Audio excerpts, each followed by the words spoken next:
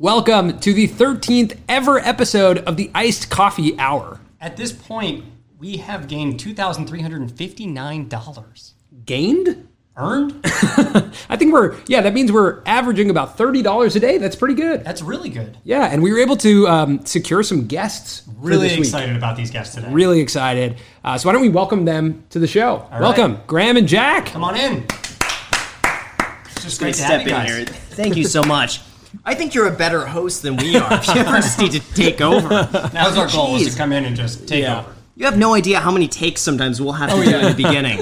And just Jack to say says, welcome. Yeah, that takes us 4 times That's to go and amazing. say that. Yeah. And usually Jack's like, we just got to do it. We're warmed up. We've been filming all day. Yeah, we're warmed up, and we've also been hosting content together for 10 years. So it's kind of like... We can tell. That's just what we do. You could tell when I said gained, we had to roll with it there. Exactly. Yeah, you have to just improv at that point, you know? It's beautiful. It's an art. It is. So, welcome to the Iced Coffee Hour. We're super excited to have you guys on. I mean, we're really excited to be on. I did not know that you were a local creator. Yeah.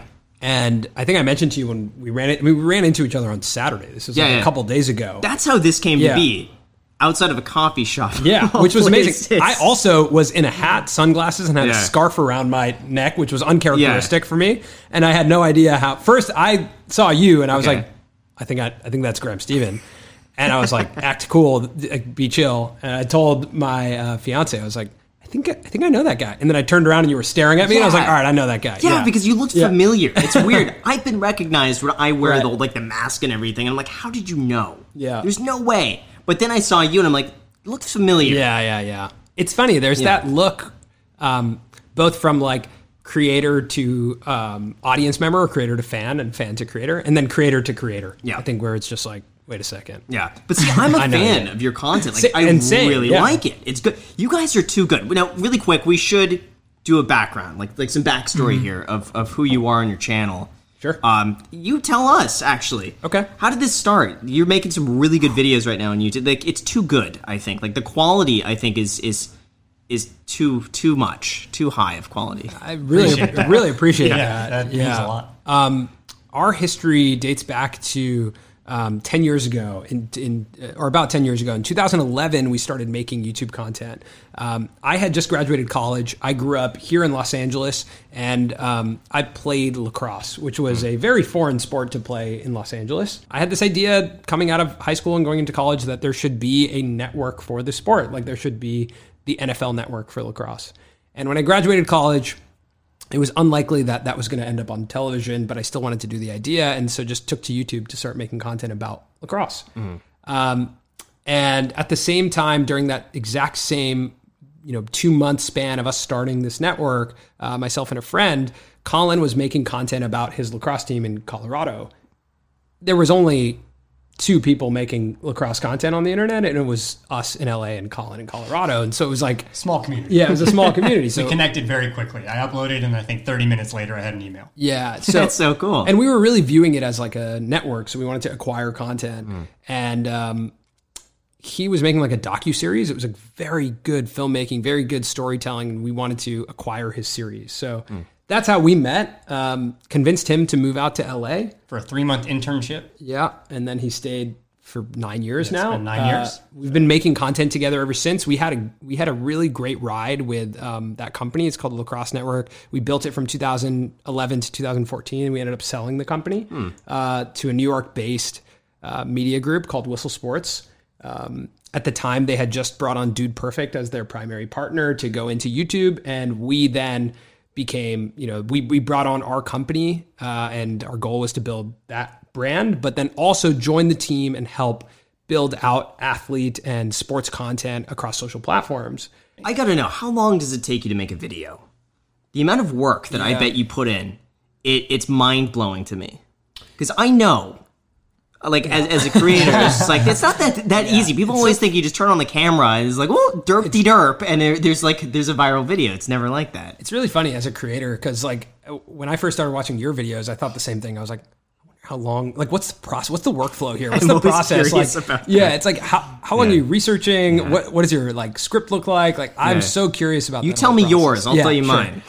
It varies. We're actually, in this ever evolving process of trying to pin down and balance between letting your creativity flow, but then also being efficient and making sure that you're getting enough videos out to support yourself as a company. And for us, we oscillate between some of our videos take 10 days because they have interviews, they have a ton of different pieces of B-roll, they have writing sessions, rewriting sessions.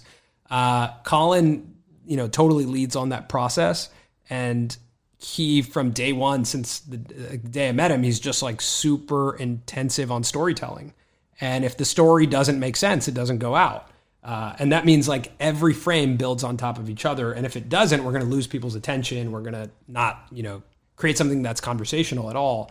And so now we're starting to work into spaces where when we started talking about ourselves, like we made a video that you commented on called How Much YouTube Pays Us, which is kind of like I see anything money related. I comment on that. Loved it. Very on brand for you. But that video took less time because the storytelling of it was like personal and we were able to tell our own story. And doing that, it was a lot easier to flip that video around. So we're trying to balance now and understand what are the videos that are the big swings? Like, the video we made with Mr. Beast, obviously that's a big swing. I love that video. That's going to cross 1 million views, probably in the next week or 10 days. And that was a big swing. That's worthy of spending a ton of time on. Now we also need the frequency of building a community and having a conversation with our audience. So we have to tier off our videos and say, this is a tier 1 video that is a big swing. And here's a tier 2 video that's, probably we're aiming for 100,000 people to watch it.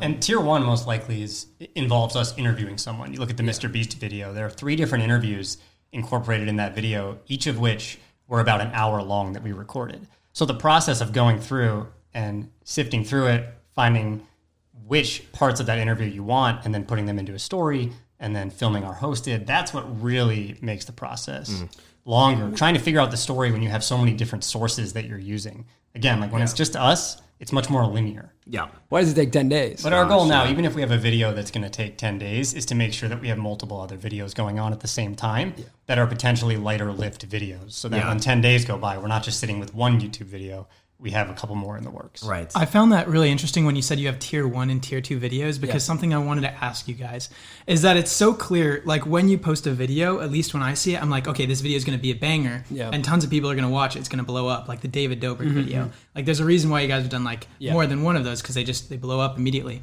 But at the same time, I feel like you guys there's something in you guys that are trying to like post videos maybe that don't totally blow up.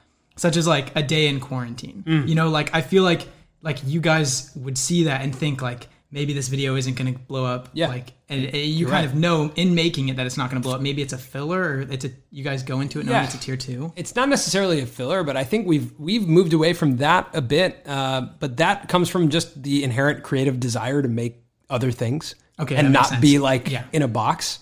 But I would say we're very different creators even than from that time. That's what I'm saying. Putting out, a day in the life video. I don't think we would ever do that. And that was 2 months ago, 3 months ago. Yeah. We've evolved quite a bit over the past couple months. But I wouldn't even consider that now on the chart of something that we would consider anymore. Okay. We've had this channel for over 3 years, and it's been so much experimentation around. From when we started the channel, where you remember the days of Casey and I said daily vlogging and people just making cool stuff about their life, we tried that. We tried to tell stories about our life, and it just wasn't interesting. And it was just very hard for us to do. And it was really surprising because it was like, we're very confident in our video making ability, but we couldn't find a way to tell stories about our life that was interesting. But then once we shifted that to the conversations we were having about the creator industry and just made that the topic, it like immediately was able to find an audience. How do you know everybody? Like, how do you get Mr. Beast for an interview like that? It seems like you know a lot of people in the space. We do, it's like you're the one who's interconnected. I think I've personally always prided myself on networking. I think somehow it just happens. Coffee shops. Yeah, coffee shops. Just walk around the streets. But also we've used videos as networking tools. We made a video about Will Smith 2 years ago. And within an hour, we got an email from his management company, and then we were able to connect with them and work with them. You got to put Will Smith in the title of this video, featuring Will Smith. What? But yeah, and how was that? What was that like? Sometimes like that one about Will Smith was sort of almost free consulting because Will Smith had just joined YouTube at the time, and we thought, well, let's give him our take on what he's doing on YouTube. Right. So his management company is going to be on that immediately because that's their world. It's almost like the real audience for that video, even though it hit maybe 300,000 views, was actually the 5 people in the Will Smith management office. That's who it was directed at. So they got it immediately. Even like you said, like you'll see anything about money. So there was a purpose. You knew going into it that that was your intention. That was just a better version of cold outreach in an email. Okay, but what about Mr. Beast? Because you had him in the video. How did that happen? Beast came from So we also met Yes Theory in that way, where we made a video about them, and that's how we met them. We became very close with them. Yes Theory ended up doing a video with Mr. Beast.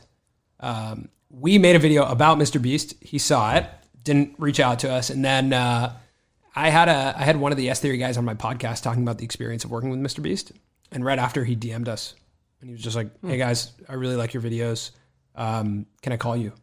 And I gave him my number, and since then he's just been that's fun, a super close connection. A guy who's like an amazing mentor. I think he's a great person to be who he is on our platform because of who he is. And he just has a very vested interest in creators growing, and he's taken an interest in us, and that's awesome. Like it's super cool. And so it's very cool to have someone like that to be able to reach out to and connect with. And so that's over time, we've built a relationship to the point where I could send him a text and say, "Hey, when your finger on the app game is done, can we hop on a Zoom call for a video?" And he's like, "Yeah." And, that's awesome. And that was really cool and really special. So, that is so cool. Yeah. Congratulations. Yeah. I think it's just the quality that you put in reminds me a bit of that Casey Neistat style. Yeah, 100%. Of just it's. But I honestly I tell Jack, like it's too good. It's too really good for YouTube. Like this is like movie quality stuff that you're putting on YouTube. Stuff, appreciate that. That's really nice. Yeah, I appreciate that. I think a lot of that comes though from us having to work so in the early days when we first started the Lacrosse Network, I always had this vision of working with Nike. I was like, I want to work with Nike. And so when you got to make a video about them now. Yeah, well, when Colin came in, that was the goal. Like that was our North Star as a business was we have to build something that's elite enough and premier enough that a brand like Nike would want to advertise with us. And again, this is such an early stage in YouTube that it was really hard to convince anyone that YouTube was worthy. So we had to make sure that our stuff looked like stuff that Nike would want to put their name on. And eventually Nike did work with us. And when we did work with them, we wanted to use the money to level up and make ourselves look like a TV network. So we always viewed YouTube as just like the democratic television channel. It wasn't like, I don't think I fully understood exactly what it was in the beginning. I just always viewed it as that. And so working with brands, working with athletes, you had to have a certain standard of production and filmmaking and storytelling for them to feel excited about who you were. Otherwise, they thought you were showing up with like a flip camera and like saying, "Hey, we're doing a YouTube video with these guys," felt so low budget. We made up for it in storytelling and filmmaking. Do you ever feel like that works against you though? That you put like 10 days of work into a video and like all of this time, and it just maybe doesn't do as well versus you see some of these guys with like, "What's up, guys? And it's just like 20 minutes of zero editing and 1 million views." I mean, we talk about that all the time. There are commentary channels that talk about similar topics to what we talk about, and they're just sitting down with a lo-fi webcam, basically, and it'll be a 30-minute video with a few cuts, their thoughts on a topic, and they'll get exponentially more views than we did on a video where we decided to tackle that topic. So it's definitely something that we talk about. I think we're really interested, though, in finding that middle ground, I think, of where our brand sets apart and it is unique and someone can look at it and say, wow, that's really dialed. That feels like a show, but it also doesn't take as long as a TV show would take to make. Yeah, I'll tell you my perspective.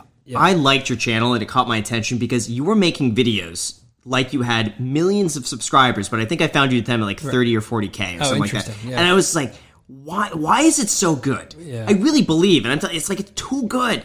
And from my perspective too, like some of these video topics that I do, we'll talk about the stimulus briefly. I will spend like 5-6 hours compiling like weeks worth of information talking about the upcoming stimulus package.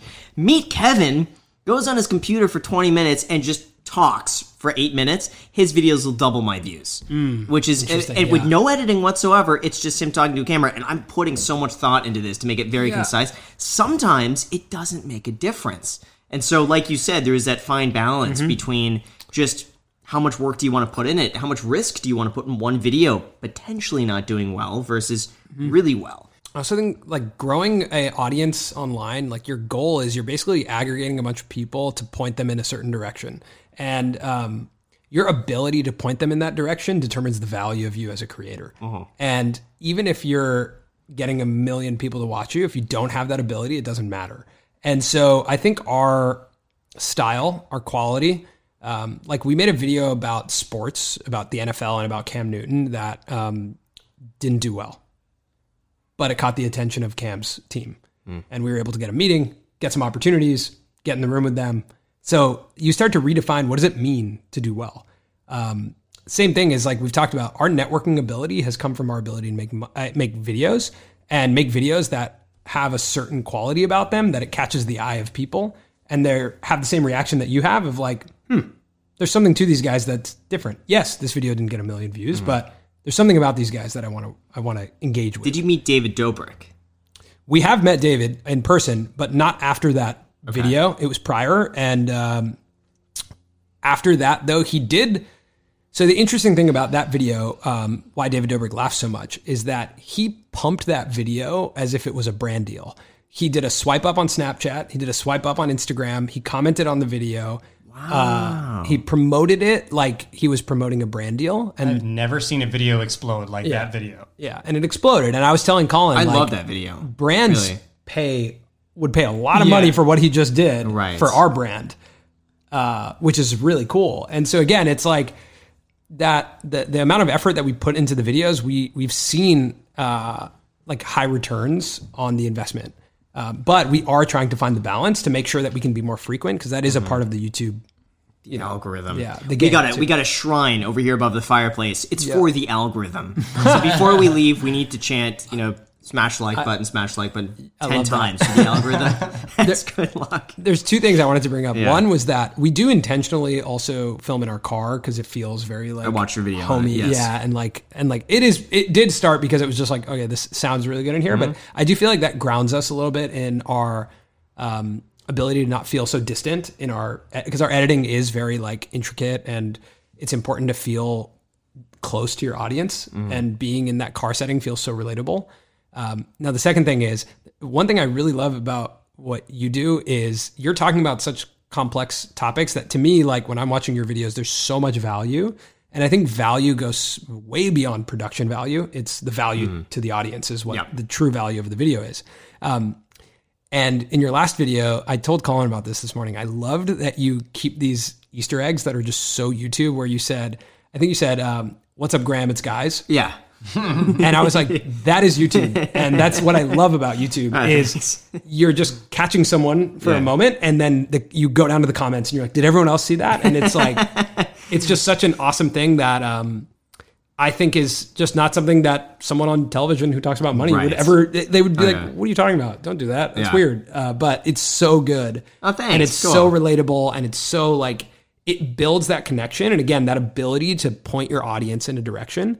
Because now I'm save money. Yeah. That's the whole direction. Save money and hit the like button. Right. Like those are the two things I say in every video. Right. Don't spend money, guys. I think your channel though very recently has pushed us to try and offer more value and get more specific in all of our videos. If you've been following lately, like we went into the specifics of an influencer marketing deal. I don't think we would have done that before watching your channel heavily. I just try to appeal to the biggest audience possible, which is a little bit difficult because then you start regurgitating the same information over again. But my thing is like, what could every 20-something take away from this video that's a little bit different from the last video I did? And here's the thing, too. No one goes and watches my old videos. Very rarely. So I could have said something a year ago. No one watches it because it's not new. So I don't know about that, Graham. Myself sometimes. Really? I looked up how many views you're doing in a month, and I was pretty impressed. Yeah, but people are watching your library. Not really. I would say probably 80% of the views are from the last 30 days. And then the other 20% is from previous videos. And honestly, I would say there may be 10 videos or 15 videos out of 500 on the main channel that just consistently get views every single month, no matter what happens. And those are usually the biggest viewed videos. Everything else, like, I have videos from 2 years ago that I spent so much time on. There's so much value. But they'll do, like, 12 views a day. Are they like really topical to that time, or no? Those are videos that did really well at the time. It's just that curve that spikes up and then it dies down, and then no one goes back and watches all the videos. Interesting. So I could remake the same video every year. Yeah, and it's new for those people who never go back and see the old videos. I think what's interesting about your channel, Colin and I always talk about transformative storytelling and how things that suggest transformation, and like it's why Mr. Beast does so well, is because from the start of his video to the end, something amazing happens, right? There's some sort of transformation that you're watching. But your videos are on the topic of money, which is arguably the most transformative thing there is in the world. Like me going from not having money to having money, or saving money, or like just an increase in money is the most transformational thing that a person could go through, which is what makes your videos so immediate, I think, from a click-through rate perspective, just like, yes, I'm going to click on that. It is the universal language. Yes. Everybody needs money. Everybody needs money. That's something I didn't realize until I started making videos, is like, this applies or can apply to anybody. Yeah. Even if you don't think you're into money, like you got to pay the bills. It's also a good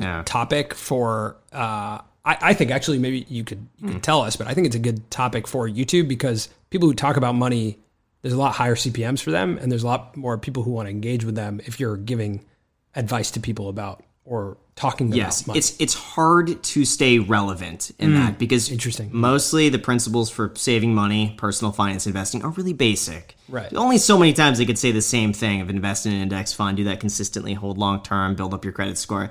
I could summarize everything in a 20-minute video, but then you have to spice things up, especially posting 3 times a week. Yeah, that's super impressive. It's a topic, though, that doesn't hurt to be reminded about as an audience member, though.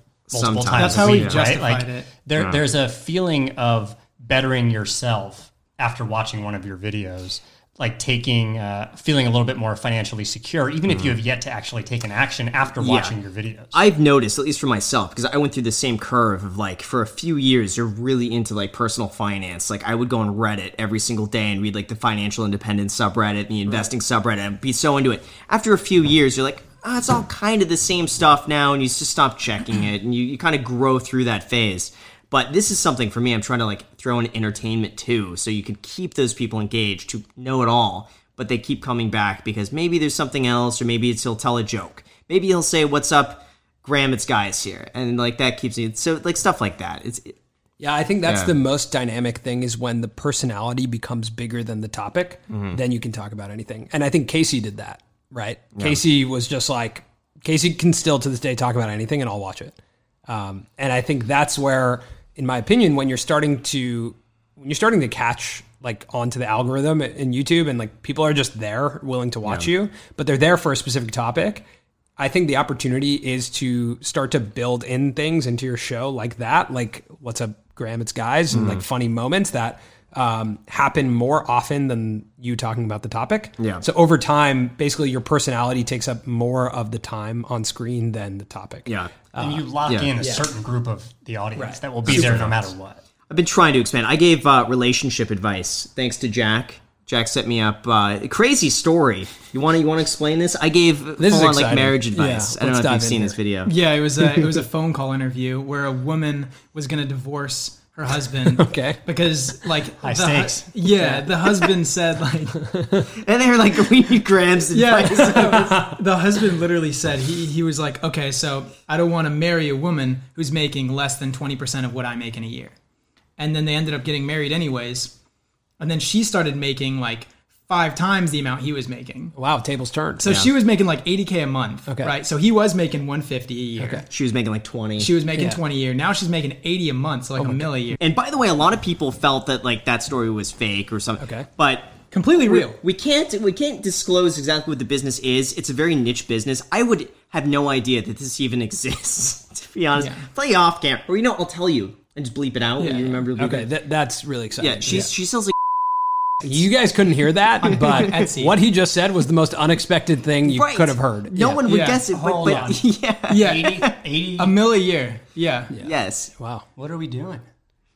That's what I say. We're in the wrong business. I know. Yeah, we're in the wrong you would business, never think, and it's just like neatly packaged But that's together. kind of like slime, right? Yes. Like slime. Like people are making so much money on selling slime. Yeah. It's So like it's- an audience for irrational things.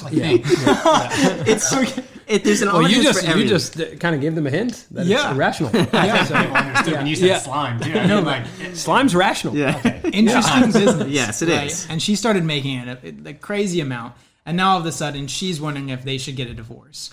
Because the tables have turned. Because yeah. the tables So have now turned. she's saying, "Listen, buddy, you're Yes. making under 20% of what." Yes. Yeah. But the plot also thickens because there's no prenup involved. No prenup. So- And they got married after knowing each other for 3 months. Interesting. Yes. Yeah. So, we'll get your take on this. Yeah, This will yeah, be interesting. sure. He married her knowing that he was making 150, 170 a year. She was Okay. making 20. He did not ask for a prenup. Okay. Out of good faith, Sure. he says.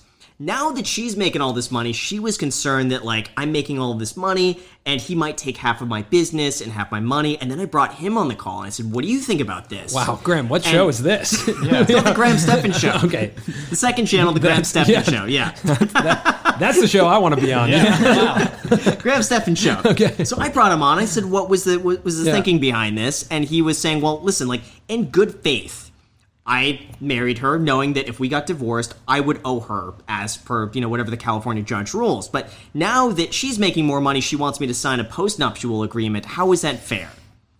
And so I think they already filed for divorce. They did. I got in too late. I could have saved this Yeah, marriage. I you would could have have gotten in a saved. little sooner. I would But, yeah. have recommended, I think, just investing some of the money into marriage counseling and trying to what I explore said. that. And Yeah. then also I would probably recommend to people who are listening out there, if that's a thought that's crossing your mind before you get married, reevaluate it. Yeah. You don't want to base your marriage like it's based on your revenue and her revenue.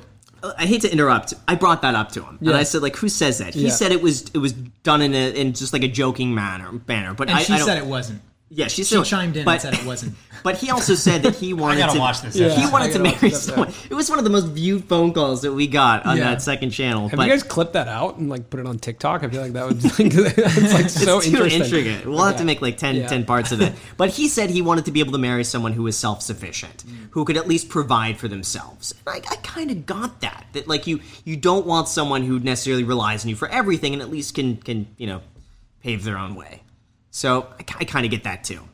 If he did say it as a joke, the joke is now on him. So, It's what not can a- you do? It's not a funny joke. It's not No, something that's not- where you say that I can't everyone's imagine, just like laughing. I can't imagine saying that at dinner with my fiance and her laughing. Yeah. It would just be super uncomfortable. So funny, yeah. Such a jokester. Wow. Yeah. Weird. Yeah. But So I anyway. totally agree with you when you say it's really important to market yourself and maybe not like the content that you're putting out, but just you as a person, as a brand. Yeah. And that's exactly what we've been trying to do with Graham, right? Like we created a podcast so we could talk about things that weren't so finance related and people could see more raw Graham because on his main channel it's heavily like cut and stuff like that. Right. That's Graham playing a character. Graham. Yeah. to a certain extent. No, I mean, I know. I would say that the main channel, the Graham Stephan channel, is like 95% accurate to me. Right. Obviously, I'm hyped up for the camera. Like, Of no one course, is yeah, that yeah. energetic and all the time. Yeah. Second channel is more myself, just exaggerated a little bit for comedic effect. The podcast is just whatever. Podcast is raw. Yeah. I think you have like a different responsibility to each audience on the different channels. Like your main channel actually has a pretty serious responsibility at this point to deliver the information. Like the information is the most important part. Is it correct? Is it easy to understand? And as you get to the Graham Stephan Show, obviously it's like it's entertainment. It just goes Yeah. downhill from there. Yeah, it's going down. your responsibility declines. But that was our Yeah. purpose of the Graham Stephan Show as well, because we started doing reactionary content and as well as the phone calls where a lot of on occasion we'll have phone call people that aren't really even about finance, like the dating or the marriage one, and then we also had one where a guy was going to break up with his girlfriend because she cost too much money. and it was $100 a month. Yeah, the title was "Should I Break Up with My Girlfriend?" or like what was it? What do you mean? She $100 a costs month? In 100, yeah. Because he like would go going on dates. Yeah, cost so him he'd that go much? on a date with her every month, one date a month. Once a month. Yeah, and it would cost on average about $100 a month. Okay. And then Graham, These are real Graham people, by the way. Yeah, he's like Dr. Phil on these phone so calls, and he good. sorts it out, and then that's This sounds like a dream show for me. Yeah, by the way. fun. Yeah, this Okay. sounds like a blast. That's wanna have our exactly own what we're trying to Colin show do. now. Yeah. What I really envision for Graham on the second channel is to have something like Maury. Like, you know, Maury Povich? Yeah. Of course. Yeah. I Okay, watch first of all, Maury. It's great entertainment, I great grew drama. up. I grew up in the Maury era where you stayed home from school to and you watch Maury. Yeah, and Jerry Springer. Yeah, of those course. two. Those Yeah. are my favorites. So my mom hated it Yeah, though. yeah. She hated that show. Maury my dad was would let good. me watch it. Maury was really good. Yeah, yeah. I learned a lot of my advice from Maury. You get like a boyfriend and a girlfriend or something, and they have financial troubles. They disagree on some, I don't know, their finances or whatever. And Graham would sort it out. I think it's great. I mean, money's one of the biggest problems that people in Everyone relationships loves face. hearing about it. Everyone. Yeah. No one hates hearing about money. So. That's an interesting point that we could do. Is like not like marriage counseling. Sure, yeah. I'm not qualified. Put it for on that, your but- website, But yeah. but like but financial matters. yeah. Somehow people think that I'm qualified to talk about this. I'm not. But that's where we're trying to go. No, but I love it. I think it's great. It's funny. Like branding Graham more so Yeah. as a person rather than as like a source of news. Yeah. You know, where you can see. Oh, I Graham- agree. But I think after I started watching your videos again, I was like, I'm comfortable listening to you give me information, and like over time, it's like you start to develop a relationship with this person that you're like, yeah, you could like, even if I'm tangentially interested in the topic, I'm like, but I enjoy listening to Graham. Oh, thanks. Do you know what I Yeah, mean? Like, yeah. so that I think is what we're trying to get to on our channel, where we have to get to a point where people are like what you mentioned, the day in the life video. It doesn't work unless people are just generally interested in Colin and Samir. And right now, we might be building towards that, but we're quite a ways away from people just being like, throw me anything with these two guys in it, and I'll watch it. You know, and it also is kind of like a cruise ship. It takes a really long time to move your audience. Now we've found a format. We're going to stick to this thing for, What about a while. challenges that you guys can do together? Yeah, like, have we've you talked seen about those that. guys on TikTok where they take a top comment and then they do that thing? Like Yeah, they go I to have. Subway. The Cheeky Boys. Yeah, the Cheeky Boys. Yeah. They're I managed really like them a lot. by a guy out in Venice. So Really? they were just there. Yeah, they were just in Venice. Wow. I'm telling you, man, Venice is campus. It's Okay. a college You know campus of everybody. creators. Yeah. Yeah. Oh, introduce us.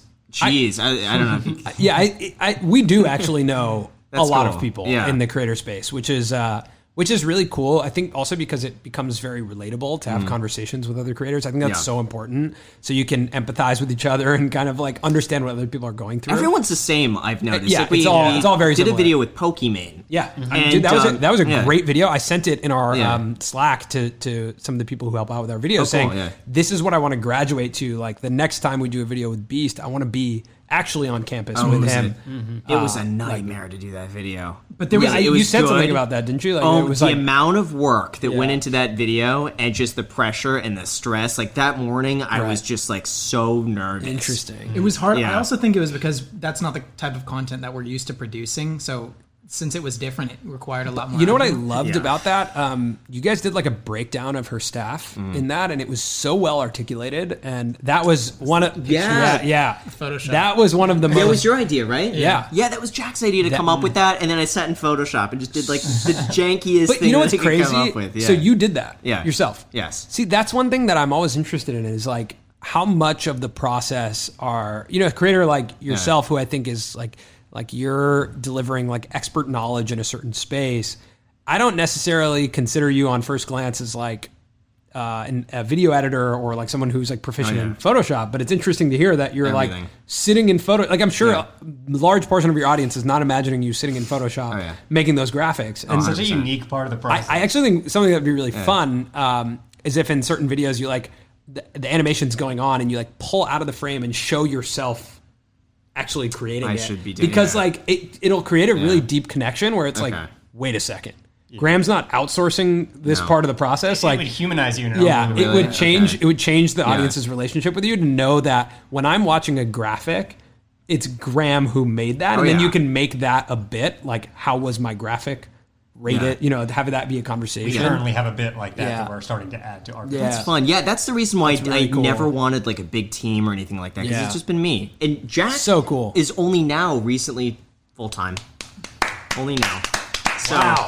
But, welcome, Jack, to our podcast. That was 12th ever news. 13th ever. 13th. Yeah. 13. Right. But that news was delivered in the 12th episode, correct? Yes. That's true. Yeah. 12th episode. Yeah. But yeah, the main channel, I still do pretty much everything myself. Jack and I will deliberate over titles and thumbnails. And we'll sit there for an hour being like, do you think this title? No. Because sometimes you will have an idea for a title and a thumbnail, and you'll do it, and then we'll show it to Jack. He's like, I don't like it. Interesting. And we now are pretty strict, and we won't even make the video if we can't title and thumbnail. Same with me. It. And thumbnail it. Yeah. Sometimes, we have a video that we're making that we want to talk to you about. I mentioned it to you about education, that we've already made the thumbnail, and it's probably going to come out in 3 weeks.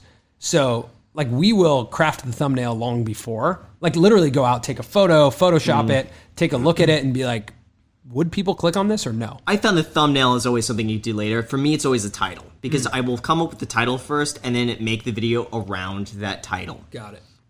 One of the ones that took me a while, I wasn't even going to make the video until I came up with the title, was I finished my duplex renovation, and I was trying to think of a title because I knew this had to be a before and after renovation video, and it was not going to be big unless it had a big title to it. So I came up with the title after hours of thinking about it, and we thought of a thumbnail.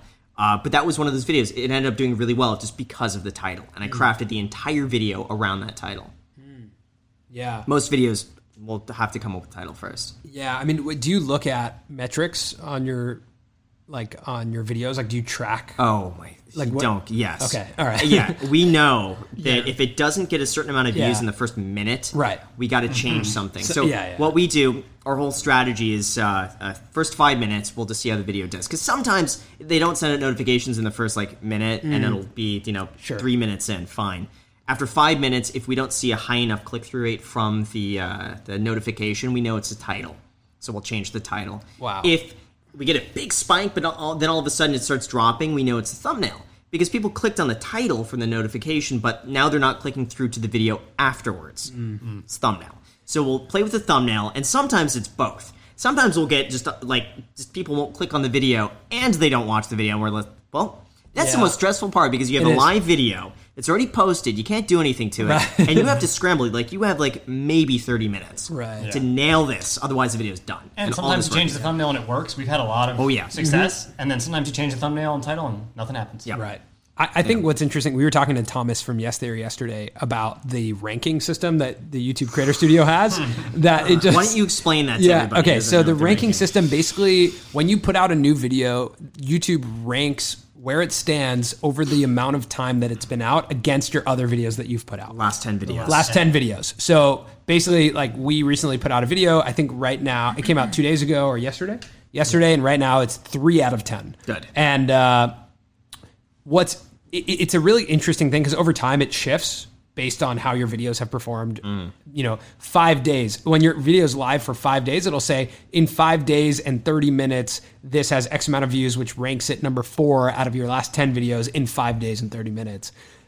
So it's become this they know what they're doing, but it's become, you compete so much with yourself. Yeah. And I've been so hooked. We've had a couple that have hit number one, and then you're like number 3. Yeah. What the hell? Just obsessed. It's Jack and I have an agreement where if we get a number 1, we go get happy hour sushi. Oh, that's seriously, great. That's our celebration. Hinashi sushi. Oh, yeah. Nice. Yeah. Graham feels physically ill if we get a 10. Right. Me too, man. Of course. If you start, you don't know who you are as a person. Yeah. You're like, what's going on? I seriously believe my channel's done. I'm just, no one watches me anymore. No one cares. There's what am no I doing? future. I literally have to tell him, I'm like, Graham, it's okay. It's just a 10. I had one video turn around though. I will tell you, there is hope. Yeah, so we've had videos turn around. I posted a Tesla video, the Tesla. What is it? Tesla Model 3. My regrets of buying a Tesla Model 3. Or whatever. That was a 10 by far. I mean, that was half the views of the 9. And I remember that Friday night. I think we went to a Mexican spot down the street. And I remember being so sad that night. Like, my whole night was ruined. I told Macy, I'm like, listen, heads up, I'm not going to be like, seriously, you think it's a joke? That Creator Studio told me something today. But she knows. If I get a 10, I tell her up front, like, listen, if I'm not myself tonight, it's not you, it's the 10, it's the algorithm, it's not good. And it just, that was a night. The next day, it was okay. Yeah. Now that video is one of the most viewed videos on my channel. It just... Yeah. The algorithm decided, like, you know what, Graham, we know you had a bad night. We're going to make it up to you next week. So, and they did. As a frame of reference, right now, our video's been out for 2 days and, X amount of hours. It's number 3. Our Mr. Beast video is number 5 on this list right now. Wow. And that has 900,000 views. Right. So that kicked up, like, 5 days later. Yeah, the Mr. Beast video was disappointing when we first released it. We put it out and we were like, I guess no one cares. I remember thinking, like, well, that's as much as we can possibly do. Yeah. Like, this is the biggest YouTube on the platform. And we really went for it. Like, we gave it a full 14 minutes, like, good title. He workshopped the thumbnail with us. Yeah, it was a really interesting experience. It was just like, wow, if that doesn't work, I don't know what's going to work. Yeah. And then it just picked up 5 days later and then just went on a rocket ship. And everything was okay with the world. Whoa, yeah. It's probably watch time. Or I'm guessing, what's your retention rate on that video? The average view duration was really good in the beginning. I watched it all the way through, and I rarely watch the video all the way through. 9 minutes originally. Wow. Yeah, but now it's a little less. Let me look. Now it's 6 minutes. So not as good now, but that's across... the past 700,000 views. So originally it was pretty high, which was great. Yeah. Should we talk revenue? Do you want to talk revenue? Let's talk revenue. Yeah. Okay. Yeah. How much money do you guys make? What's your household? What does Dave Ramsey say? Household income. He doesn't say that. What does he say? What is Dave Ramsey say? I'm blanking. Average gross income. What's your household? I forget what he says. Jeez, never mind, guys. Ignore that joke. Was that a joke? Is this? I was supposed to imitate Dave Ramsey. That didn't go over well. Edit that part out. Yeah, I think people were really surprised in our how much money YouTube pays us video when we talked about our expenses. I had a couple people text me being like, "Yo, why are your expenses so high?" Because we said our expenses are in the hundreds of thousands. Which I'm saying, like, our total operating expenses, like, that includes our salaries, includes our team, our new space that we have. So, the reality is, like, we're now at a point finally where we're able to, like, actually do this full time as YouTube creators, which was not the case over the past 3 years. We've been operating as, like, a creative agency. We've been doing projects for other people that don't have anything to do with our YouTube channel. It's even a point where we made videos for a real estate company about a building, which was super interesting. And now we're doing YouTube full time. YouTube, like, from an AdSense perspective, it's pretty small. Like, Can I see it? Yeah. All right, let's see. I'm gonna $3,000 in the past. Let's see. I want to see this. How many people do you have working with you? So we have a full time editor named Jesse. Shout out to Jesse. I know his wife watches this show. Editing software Jesse uses? Yeah, of course. Yeah, we all use Premiere. I mean, we're all editors. You all use Premiere? Yeah, we all use Premiere. I'm trying to choose what I'm going to, like, transition Here's our revenue over the past 4 weeks. And then you can go to lifetime. How? Look at that. Well, how?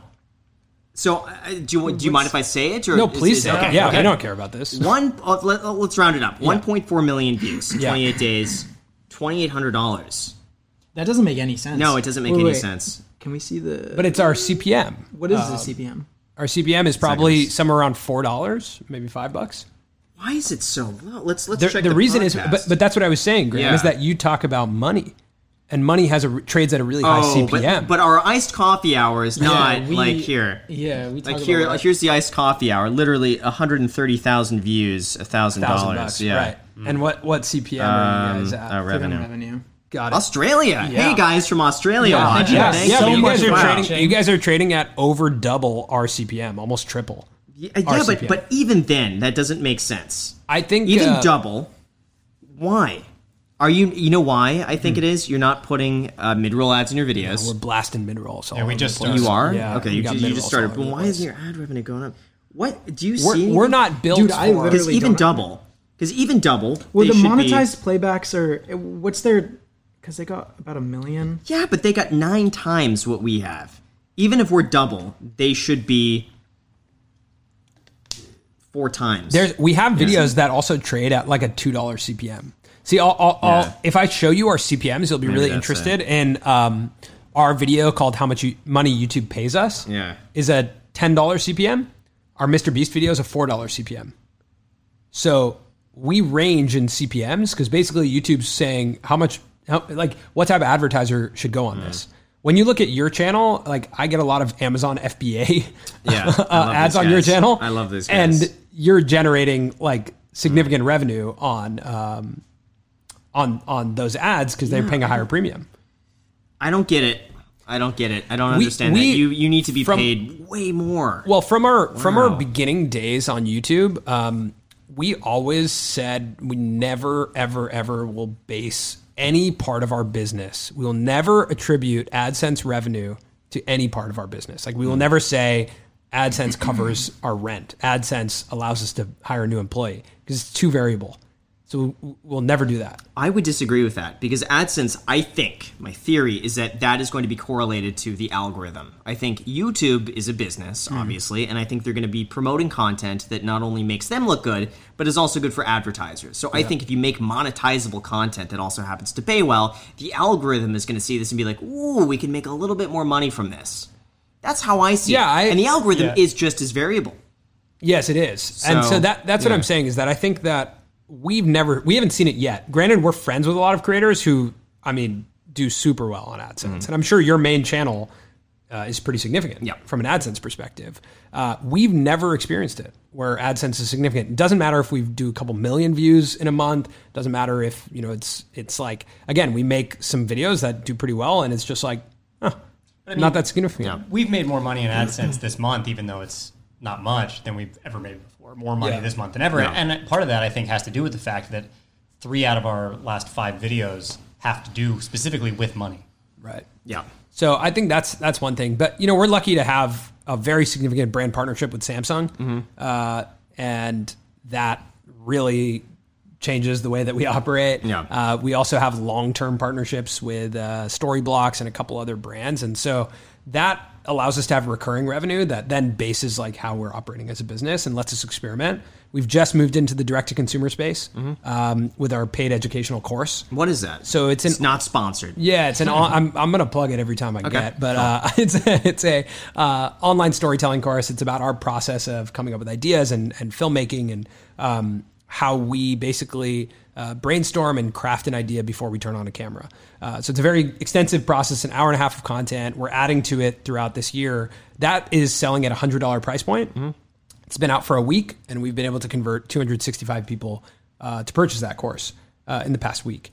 And so for us, that's a really interesting model. I think that's where we fit in more naturally. We feel like we are kind of educators. Yeah. We feel like we're building a relationship with our audience where they are willing to pay to learn from us and to be a part of our community and to workshop ideas. And we see ourselves as being able to turn into kind of a modern day film school and a modern day, media academy. Yeah. And I think that's where, when I look at our revenue, like I definitely think we'll have brand partners like a Samsung that's just like we're with them. They're like our ambassador brand, or we're ambassadors for them.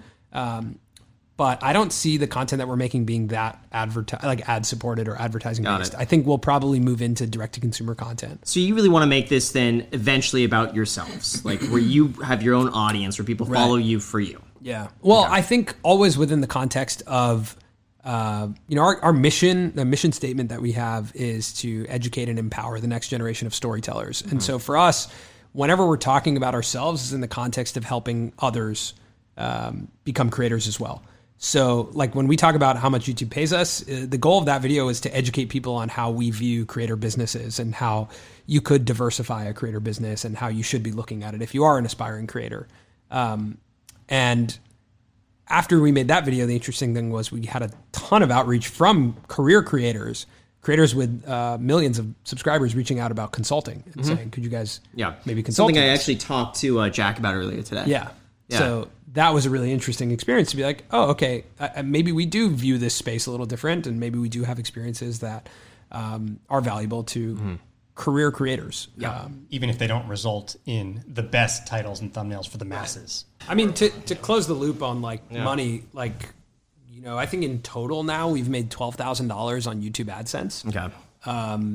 Which is obviously not enough to pay our bills. So our brand deals are really what we can't say exactly how much those pay us, but again, our expenses are in the hundreds of thousands of dollars, and we're able to. I would say you got to post more. Yeah, that's my thing. Post twice a week, maybe even 3 times a week. That's overwhelming to think about. That is, but we know that is important. Yeah. We're trying to, Rode, the company that has all these mics, is sending us podcast gear, and so we're trying to sort out how can we have a more frequent.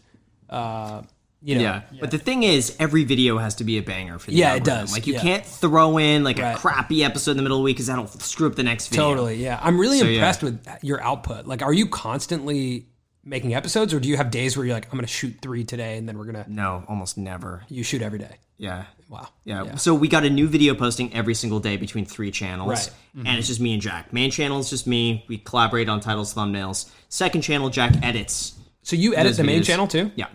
Wow. Oh, yeah, and I was editing the second channel until just recently. Start to finish with the first channel, how long does a video About 12 hours a video. Yeah. So you got to think, about 12. And that includes days where it's just you just feel like crap and you don't feel like doing anything and you're frustrated. And 5 hours goes by and there's nothing to talk about. And you're like, it's 11 a.m. now. I've wasted all this time. What am I doing with my life? Should I take the day off? No, I can't afford to do that. Let's keep going. So that includes a lot of downtime like that. But about 12 hours from start to once I hit on a topic from research, planning, filming, editing, title, thumbnail, answering comments, about 12 hours a video. Wow. Reaction videos are easy. That's Jack usually finding a video, watch it. Yeah. That's about 40 minutes. Those are also really fun to watch. I know you did one with Shelby Church video that I really liked. That one did so well. Yeah, that was great. That was great because Shelby's awesome. So it's just all in all a very cool video. Oh yeah, I like the weirder videos like that. That was a bit like living on a boat for $600 a month. I like those over the Millennial Money episodes. Now at this point, I liked Millennial Money when they were bad, right? And in a bad sense, people were blowing money left and right. Right. Really cover someone who's making $70,000 a year in Los Angeles, spending 80. That's the person I want to see. Right. Going to the clubs. She's every Friday night, I don't know, $100 on drinks, 50 on food, Uber back. That's what I like. What do you spend the most money on? Probably food at this point, and even that. Well, are we not talking housing? Yeah, I think just in day to day. Just day to day. Yeah. Food. I would say, but even that's Macy and I got the Cheesecake Factory the other night. But what we do is we'll get a big thing and then split it. So that was $30. Yeah, I think food and coffee is just coffee for me. Is I love going out for coffee. That's my number one. It's not for you. No, you make it. Yeah. Wow, interesting. Because you don't like the experience. Wait, you go out for I think it's a waste of money. That's what I honestly. It is, but that's why I bring it up because I think about it every time I buy a coffee. I'm like, I don't. Wow, this is I did the calculation How of often do you do it? How often do you go out and get a cup of coffee? every day.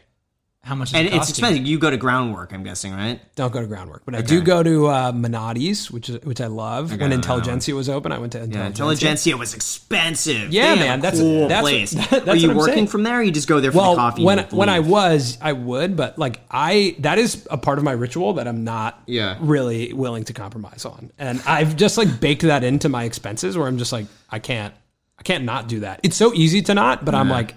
That's something I love. I can't do that. I used to go 5 days a week, but it was a mistake. Yeah. You stopped? Oh, yeah.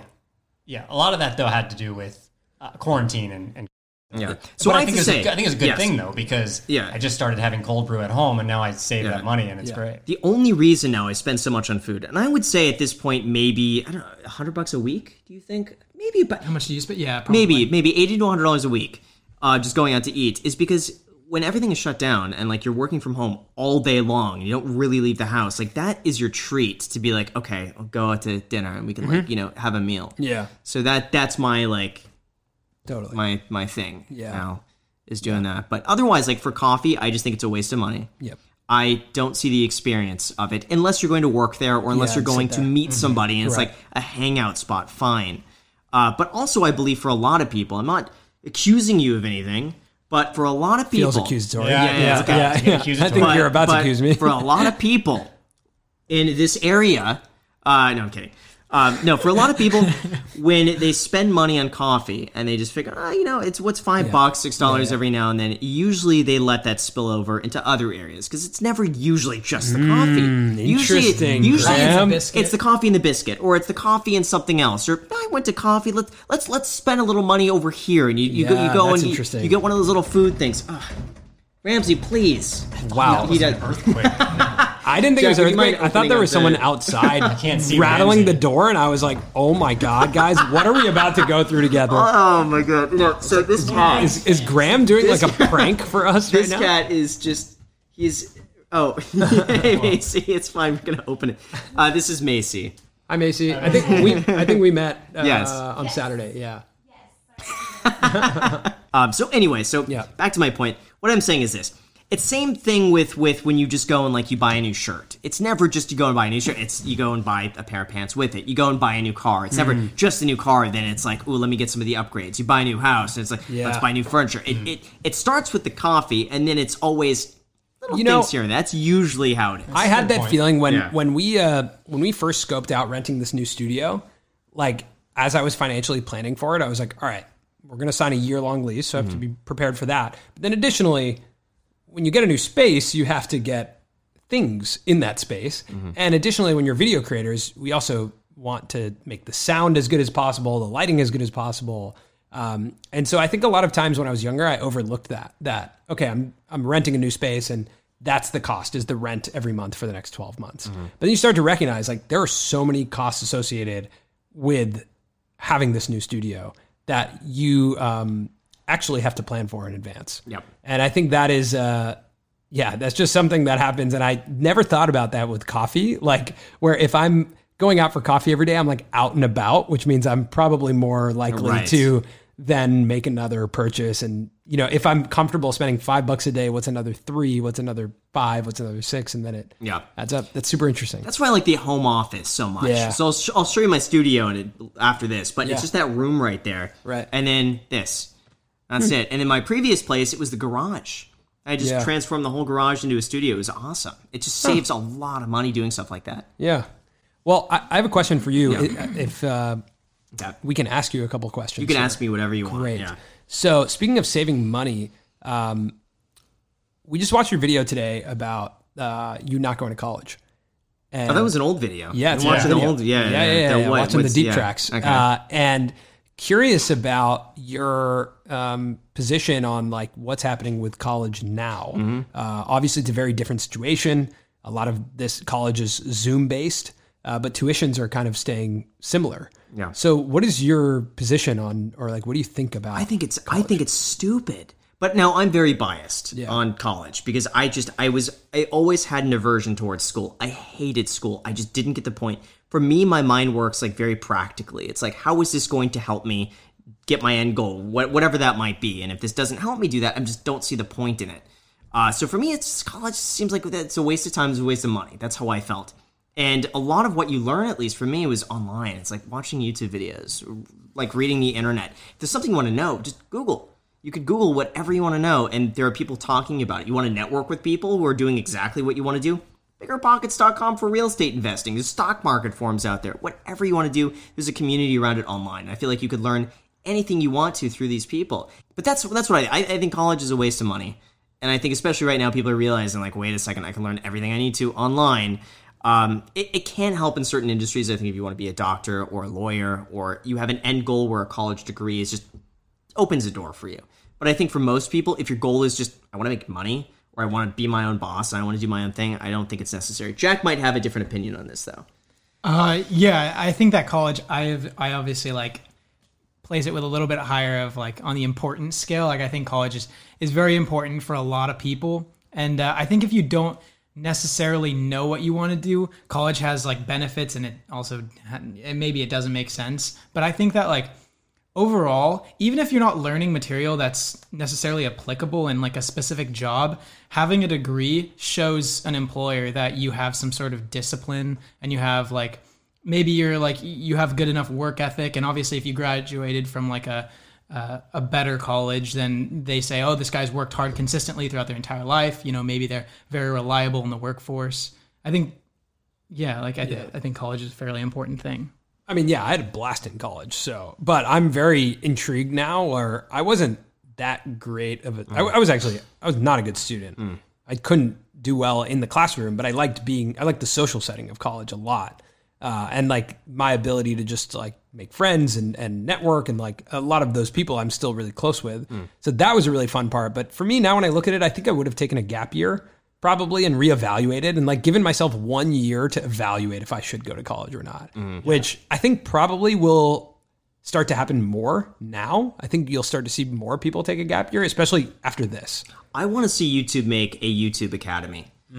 If you want a skill set, what YouTube should do is create a whole course on it. Like you want to be a plumber, for instance. Right. You could watch these videos. At the end of every video, there's going to be a test. At the end of that, there's going to be like a whole, something you could do maybe in person to prevent cheating, like the real estate exam. Like it's all done online, and then you have one state test, which is monitored.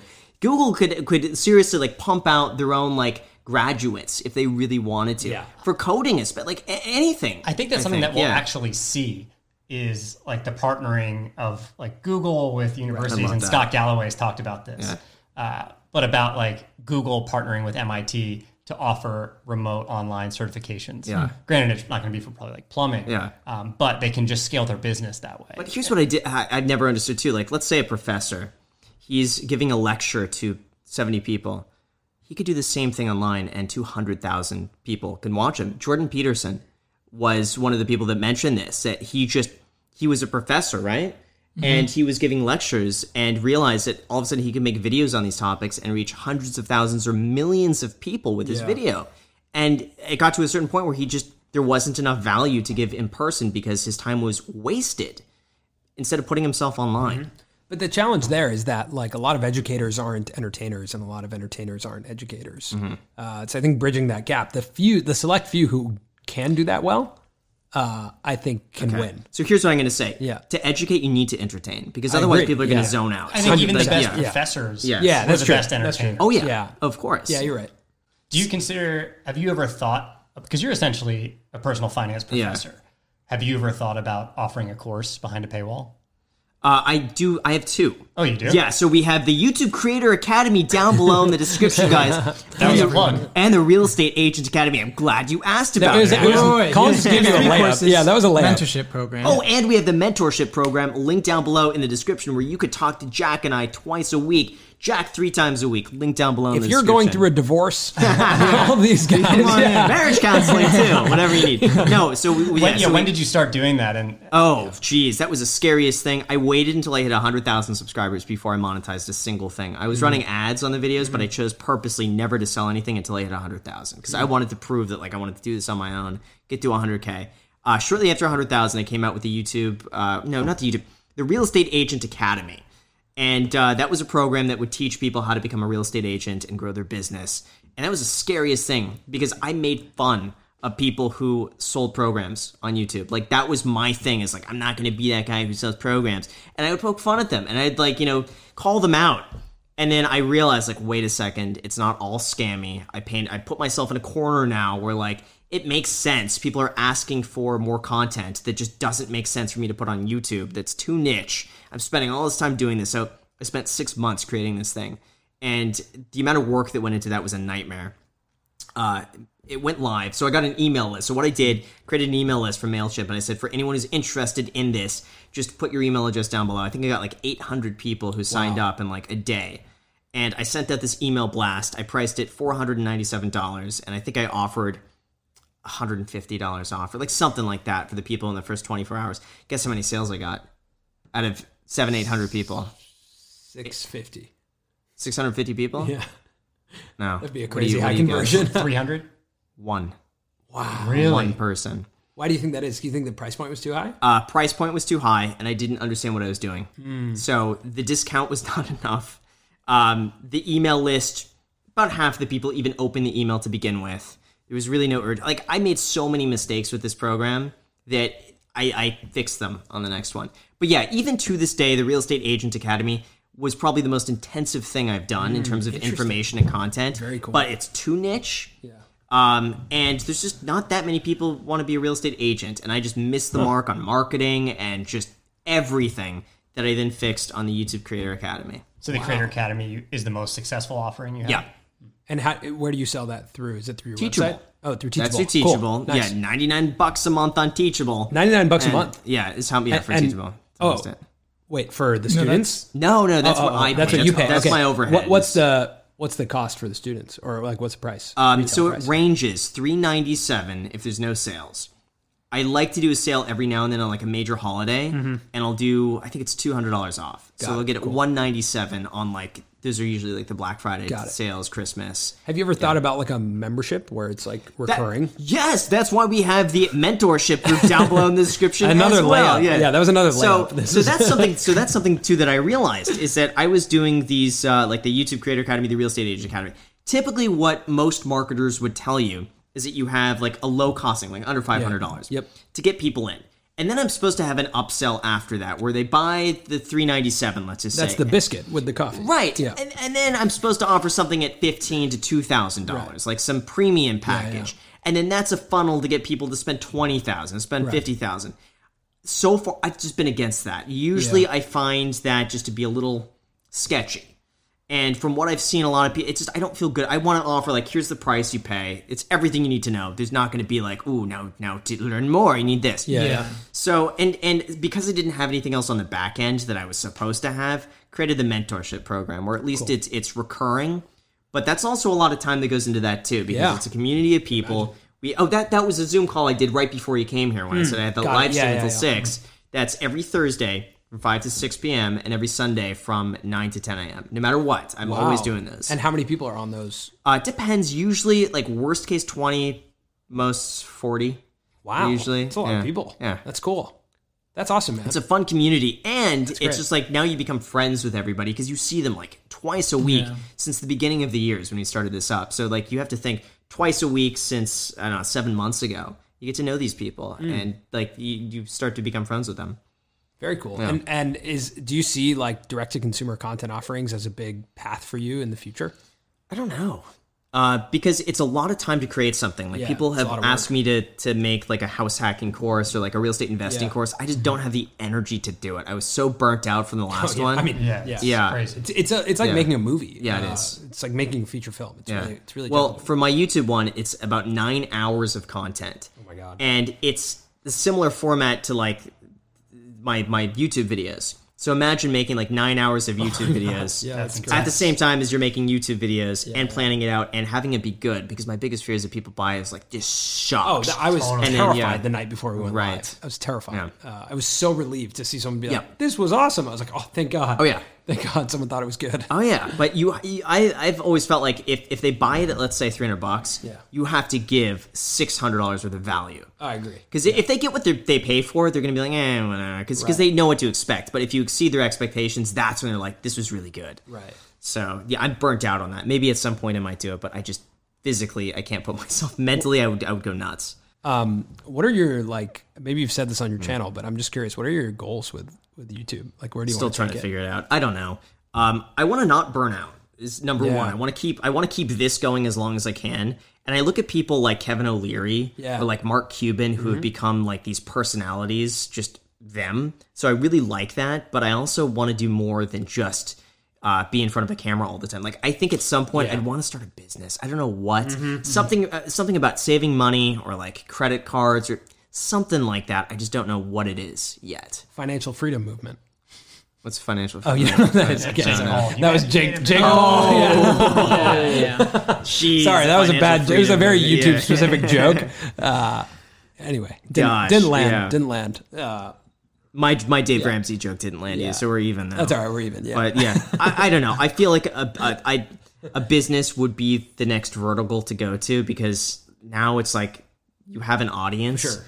And there's no marketing expense on that. And if I could create something that saves people money in some way or another, like it's a no-brainer. Like I look at the Honey app, for instance. Oh yeah. And I'm like, that saves money. I want to make a Honey app. Yeah. And you look at the amount of work. And my other thing is too, I hate being like really stressed out. So I like my current schedule. I'm a little bit of stress, but it's manageable. Right. But I like just being laid back and just like casual. Me too, man. That's something we've been talking about. Like obviously there's so many directions we can take what we're doing right now, and there's been a lot of people who have contacted us and want to do something. And You just have to evaluate the lifestyle. Yeah. Because it's a trade-off. Like at the core of it, yes, money is a currency, but time is also actually the most significant currency. Because you can never get it back. You can always make more money. Right. But you can't make more time. Yeah. I think it's more important, at least now for me, is this personal fulfillment and feeling like I'm at least doing something that when I'm gone, like people would remember, like, oh, they Graham Stephan. Yeah, I saved some money, and because of his advice. Yeah, that's what I want. Yeah. But it's doing something a little bit more significant at some point in the future. But right now, it's like I just want to keep going and expanding and growing. I don't feel like I'm done growing yet. Yeah, totally. On that to move on to something else quite yet. Right. How are we doing on time? Are we missing anything? We're at 1:30 on time, which is fine. How many mid-roll ads have played at this point? We don't load these up with ads too much. So one thing that I really like about your guys' content is how you do deep dives on specific creators and why they're so successful in their space. What would you guys say about Graham? Why exactly you think he does so well in the finance community? And if you guys could give Graham any advice on like how he could better market himself or grow his channel brand. Oh, love that. That's fun. Yeah, I think to start, the success comes from the value that's in each video. And you've stuck to a similar audience each time. And like Samir said before, it's so transformational. There's nothing like more transformational than money and having more of it.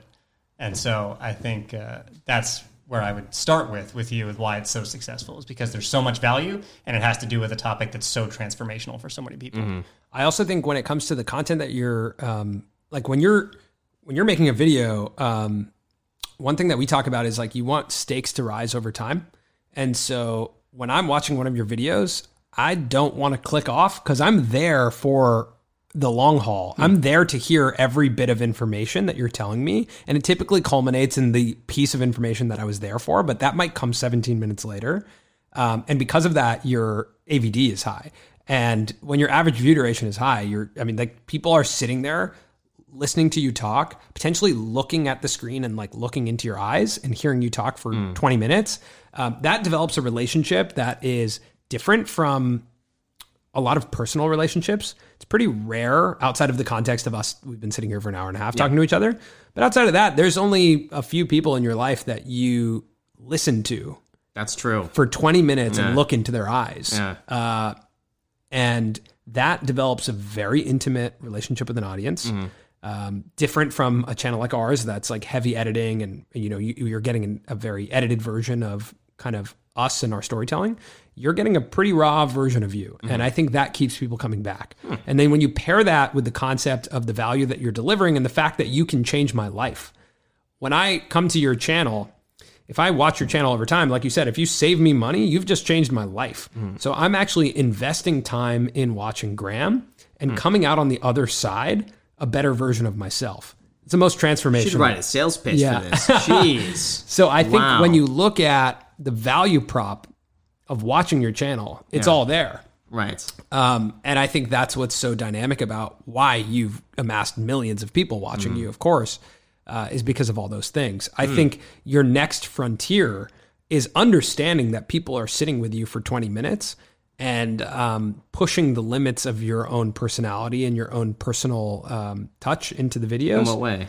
I think just adding a little bit more about, like we talked about before, of like making yourself bigger than the topic over time. And that's not immediate, but I think there's a world where people start to get like where you can, like these types of podcasts and stuff. Having this format is really smart because you can have a raw version of Graham. And then as you add in more of your personality into your main channel, it's going to convert audience members over to this channel who just want more Graham. Yeah. Because once I'm used to having like that 20-minute dose of Graham 3 times a week, you're delivering me topics about finance, about how I can save money. But over time, if I'm less concerned about you saving me money and more like I want Graham 5 times a week, then you're going to convert more of those audience members over to the other channels. That's interesting. And so that's what I would say is going to be the X factor of converting, having 3 channels that are all like significant at the same scale as your main channel is when your personality outgrows the topics. That was really well said. Jeez. Yeah, it seems like you recited that. Yeah, you planned that out, man. I wish I could talk like that. Did you touch on relationship advice? No, that is also another thing that's great. Yeah. As much relationship advice as possible. I think that's the other thing, because I think money and relationships are probably the things that everybody will go through at some point. So, and I think those are the biggest. That's why people watch Jerry Springer and Maury and Dr. Phil, and they love to be like that fly on the wall, be like, look how dysfunctional this is. I think I kind of want to see you go through more experiences too as an audience member. Like I love, me personally, I thought the Pokimane video was so cool because I got to see you outside of your normal environment, and you were going through an experience. So I think watching you go through an experience, like it's why.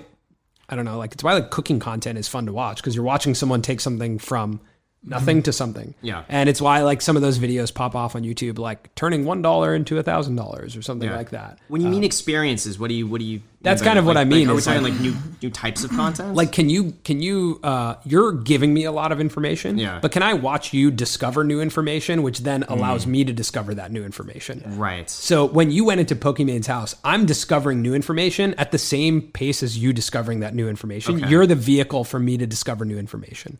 Okay.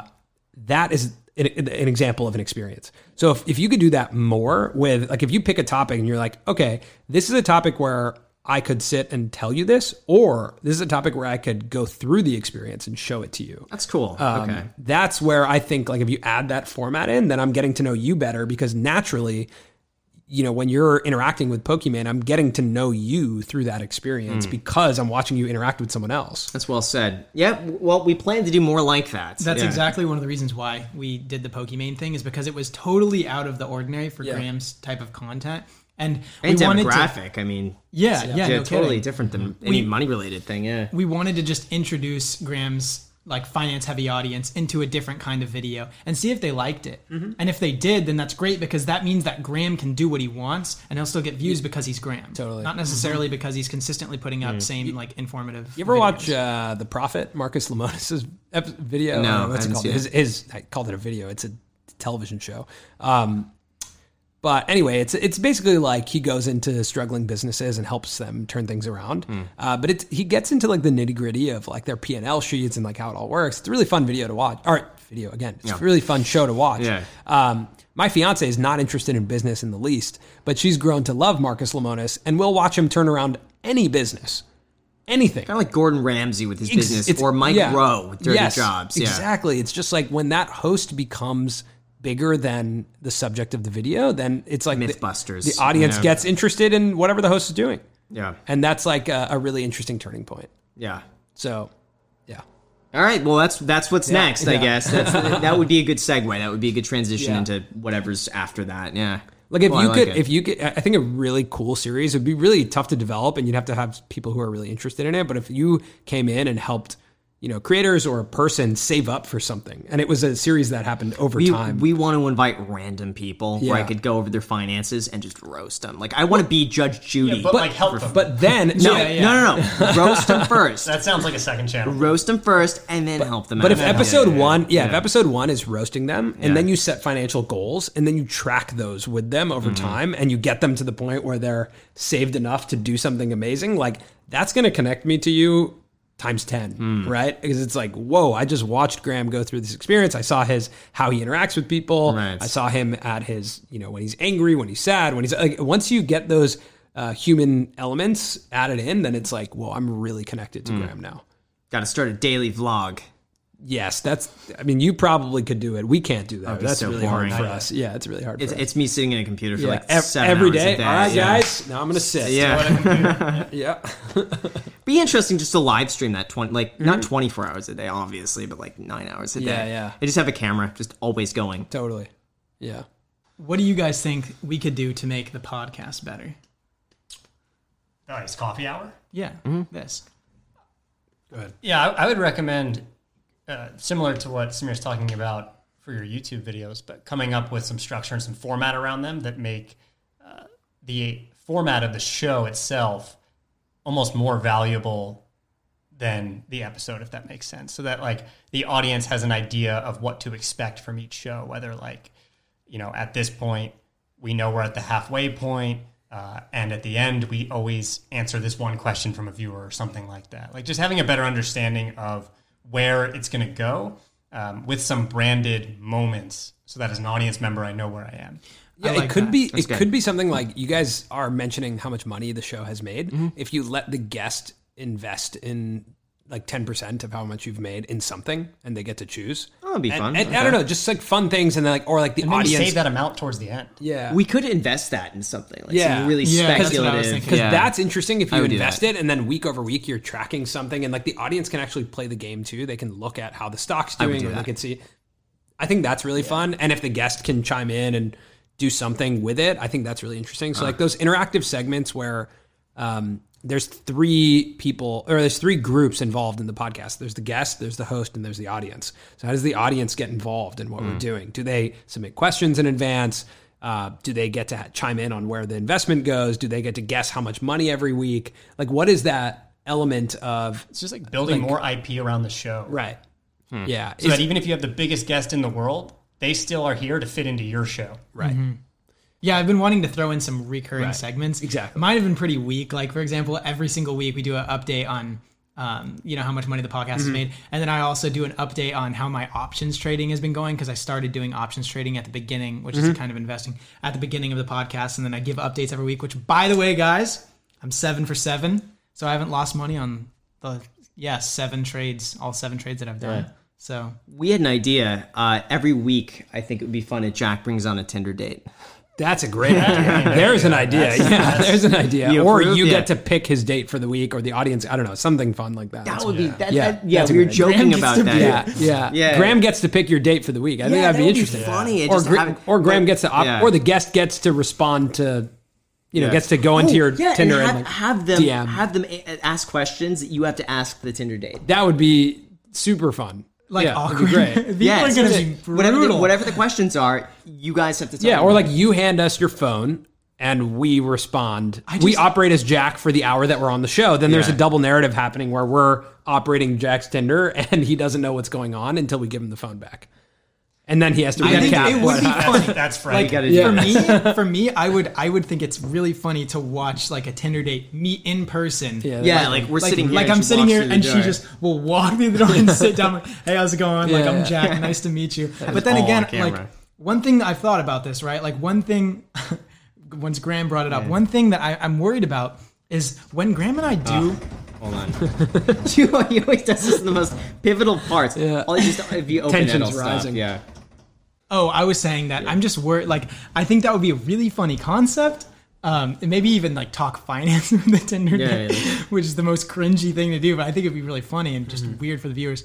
But I'm so scared that, like if we do go out of our normal kind of content here, maybe people will tune out because a lot of people are like finance diehards. Like they really, really come for the finance and that's it. I remember in the beginning when we first started posting podcasts, a lot of people were saying like, oh, we just want to hear more about investing and stuff like that. Like that was a pretty common critique of our podcast. And I'm scared if we do stray away from finance that maybe people won't, they'll tune out. Like I know it's a good idea, but at the same time I have this doubt, Yeah, people really like finance. Yeah. They really- in That's this, the- yeah. in this business that we're all in, there is a reality also that the audience is right.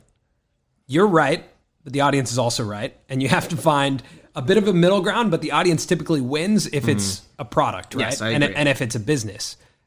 So if you have a channel, like if this channel for you is like, this is where I get to just be myself, I really enjoy this, then it's one thing. But if you are trying to say, hey, we want to make this into a product that's monetizable, then you do have to listen to the audience a bit and say, okay, let's root it in finance. Like those things that we talked about where top of the show, you announce how much money there is, you evaluate which stock you're going to invest it in or how your stocks are doing that you did invest it in. This one's not Card recording? full. There we go. Oh wow. Oh, you know what? Let's finish up we'll on just this finish one. up here. Yeah. Yeah, so that's what I would say is like if you root it in finance, then you can build on top of that. Yeah. Yeah. Ask the duck horse question. We'll end Oh up yeah, there. we used to do this every podcast. Would you rather fight 100 duck-sized horses or one horse-sized duck? I would go 100 duck-sized horses. Yeah, I agree. 100 duck size. Everyone, so we got to find a new question. Everybody. How many could you take, though? I think I would just be able to go for a while. Like I would recognize that that's going to take a long time. Like 100,000? Yeah, it's also a horse, which are pretty beefy. They're pretty muscular. Right. Yeah, but it is muscular, but it's like Feels it's overwhelming. duck-sized. It's a lot of tiny horses. Maybe I'll go duck because I feel like I could like just focus in on it, run away, get a little bit more strategic because I only have one enemy. Yeah, but horses are massive. And Right. It's a big duck. All right, guys. Well, that's it That's for it. the 13th ever episode of the Iced Coffee Hour. Thanks for joining us. Our guest is Jack, and what was your name again? Graham. And Graham, thanks for coming on the show. Tell them about the 2 free stocks that they could get down below in the description when they deposit $100 in a Webull, because one of the stocks is worth $1,400. Up to. Check out the description to see what Graham just said. Yeah. And they can join the mentorship group. You could join the mentorship group. You could do all kinds of things in the description. You should just hang out there for a bit, click some links, see what happens. So with that said, you guys, smash the like button, subscribe, add us on Instagram, social platforms, and everything. Oh yeah, just tell them to smash the like button.